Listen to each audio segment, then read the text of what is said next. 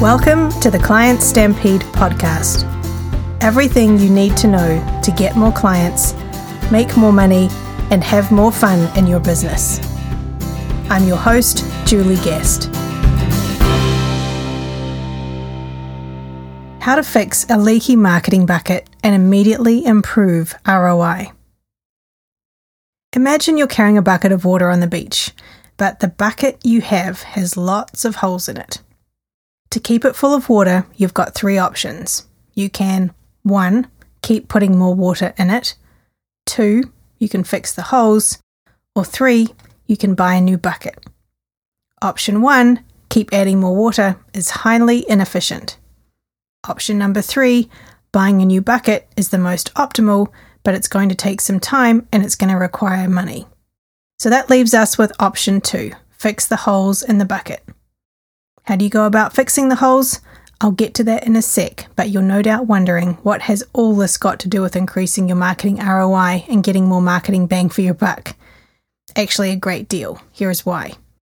Most businesses, large and small, go with option number 1 to increase their marketing ROI. They focus their marketing efforts almost exclusively on attracting new clients, adding water to their leaky bucket by increasing their digital marketing budget and adding new media to top up their bucket with lots of new clients to try and replace the ones that fall out of the holes. They do all this instead of fixing the root cause of their marketing problem, which is that their clients only buy once, then move on. Sadly, a company like this will spend an absolute fortune on attracting new clients for very little profitable growth. According to the White House Office of Consumer Affairs, it's at least 6 to 7 times more costly to attract a new customer than it is to retain an existing one. But that's not all. According to another study by research company Bain & Co., a 10% increase in customer retention levels results in a 30% increase in the value of a company. In other words, the real money in any business is in its ability to retain clients. So, let's then examine 3 of the most common client retention holes and talk about how to fix them. The first hole is front-end phone mismanagement. Let's say you've invested all this money on your marketing to get your phone to ring. And when it does, it's possible one of 3 things goes wrong. The call gets answered, but the prospective new client almost immediately gets put on hold. There's no faster way to lose a prospective client than by doing this. Or the call is not answered live and goes straight to voicemail, which a new prospect may or may not leave. Or 3, the call is answered in a timely fashion, but the person answering the call is not exactly helpful.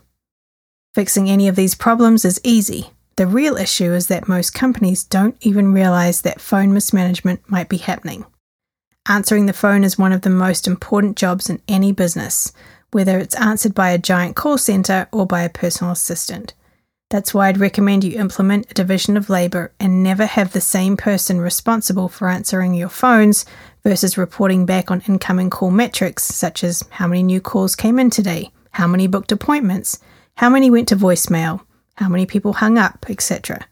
Both of these functions are extremely important to your sales process and should never be combined.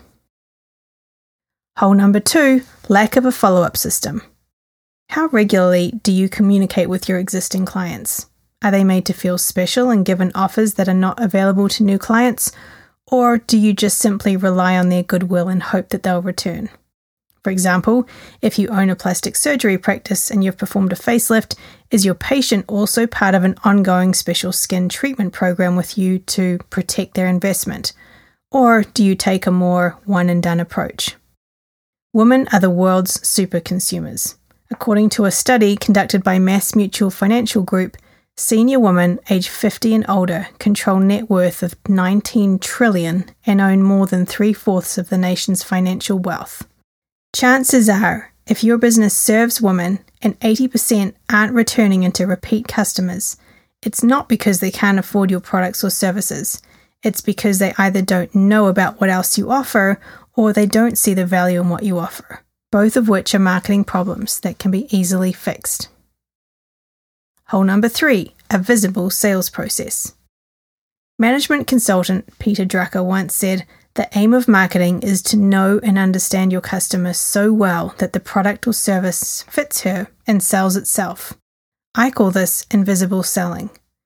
Many prospective clients walk away from a business not because they're not good enough, but because they feel pressured at some point along the sales process. It might be a mistimed offer of a package deal, or some form of pressure tactic, both conscious and unconscious, or even something as simple as directly asking them for a referral. If your clients don't feel understood and valued at every interaction they have with your business, you can bet they'll be voting with their feet and buying elsewhere. I once visited a medical spa that came highly recommended and offered a unique set of anti-aging skin treatments that wasn't available anywhere else. On the phone, the booking process was awkward, to say the least, and when I arrived, I was underwhelmed with both the spa itself and the staff who worked there.